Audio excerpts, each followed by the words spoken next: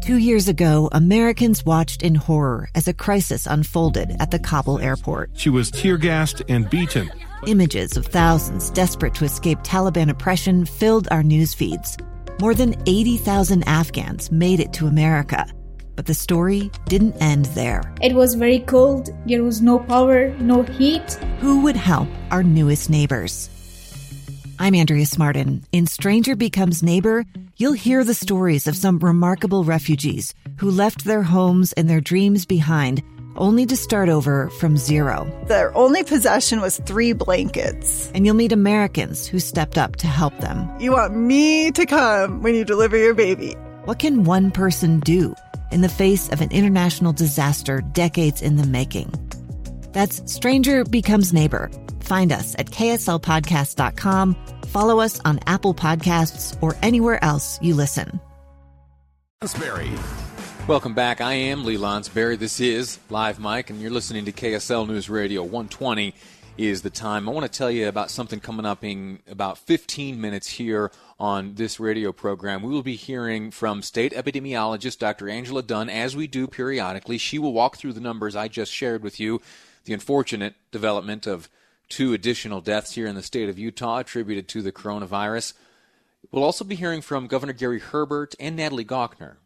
The expectation is that a new plan will be released, at least an updated version of the Utah Leads Together plan, specifically named the Utah Leads Together 3.0 plan. Now, what does that mean? There was a sneak preview of this plan just yesterday, and it seems that there will be a shifting focus on protecting those 65 years or older and those with the comorbidities or the potentially complicating factors which could lead to greater challenges should they be faced with the coronavirus. That is coming up at 1:35. You can't miss it. It will have great impact on how our lives are lived here going forward in the state of Utah. Right now, though, I'm speaking to Congressman Rob Bishop, Utah's 1st District Congressman.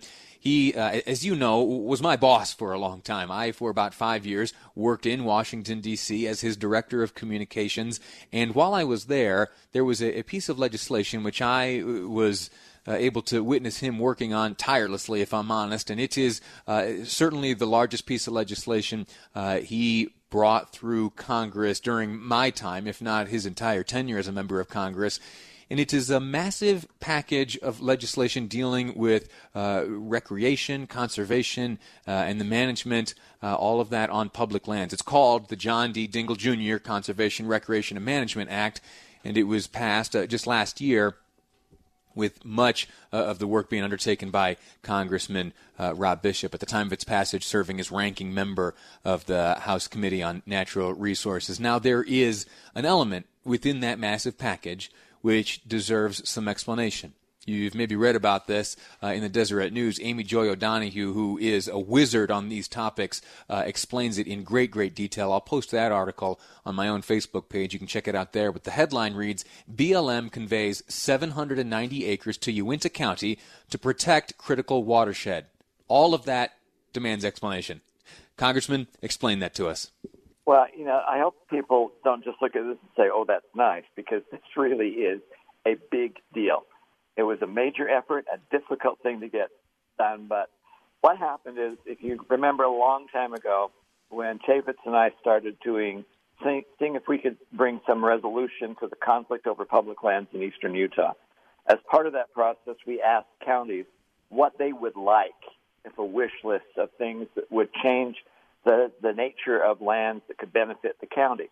One of the things that the commission and Uintah at that time said was Ashley Springs is the watershed for Vernal and Uintah County, and that it currently had some private property owners and some Forest Service land and some BLM land, and the bottom line was the Forest Service and BLM wasn't doing anything with it. They weren't even protecting it. And for every community, they realized why their watershed areas are extremely significant and important. And you want to make sure that they are well managed for that very purpose. So one of the efforts that we did once PLI failed is to try and continue that on in individual acts. And one of them was for a land transfer. So the Forest Service and BLM gave up the land to Uintah County so they could control their watershed.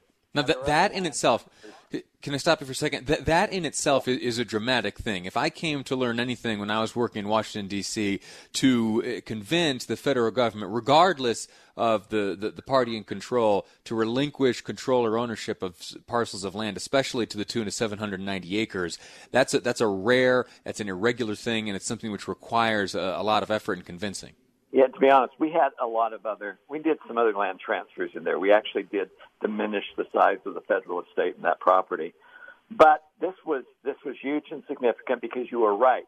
There were those, especially on the Senate side, and especially amongst staffers, who just recoil at the idea that they would ever actually give up federal land for any reason, even though it is so logical as how you can defend and protect your water sources in that particular county. And I had to go through with my staff as well. We had to fight through all sorts of iterations in which members of especially staffers or others in the eastern part of the United States that have this establishment concept in their mind that you can't give up any federal land, it's wrong. They kept coming up with other ideas like just do a mineral withdrawal or just do a partial withdrawal, do a reverter clause, or all sorts of silly ideas in which we kept saying, look, it is stupid. This land is important for the water quality of Bernal and Uintah County, and the federal government is not protecting that. Give it up and let the county protect their own watershed. It got to the point where basically I had to do some threatening with some of the other members that, we'll kill the entire thing if you don't at least treat them well. And it was so amazing because they would instinctively say, we can't give up this land, and then you explain what it was and why the county needed, and they would sit there and go, oh, well, that makes sense, but isn't there some other way without having to give up the land? Well, the answer is no. And this now, to me, becomes a template for how we deal in the future, especially, this week there's going to be other announcements made about land issues and land qualities. But the key element is, how do you best have the land used so it helps people? There was no problem. This did not harm recreation, did not harm wilderness. It actually benefited people by giving the land from the federal government to the county. Yeah. This gives us a template of how we can move forward in the state of Utah as we deal with specific areas of land that is either abutting a jurisdiction or within a municipality on how it can be best used to help people.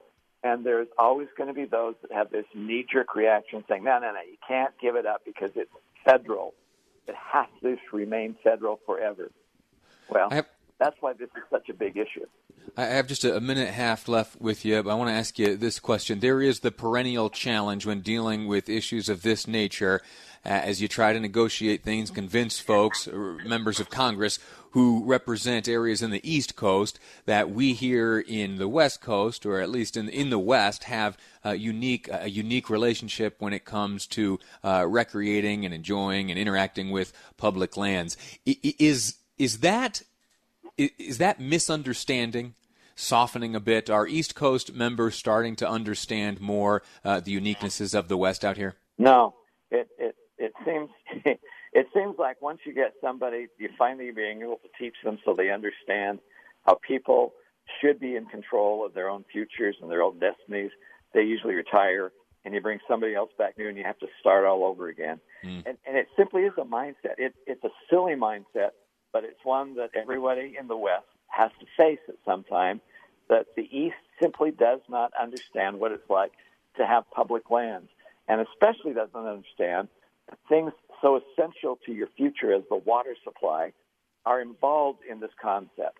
That's why this is 800 acres, yeah, but it's a big deal to Uintah County, but it should be a big deal to the state of Utah because it's going to give us a way that we can see going forward of making cogent arguments on how land can best help people, and that should be our goal.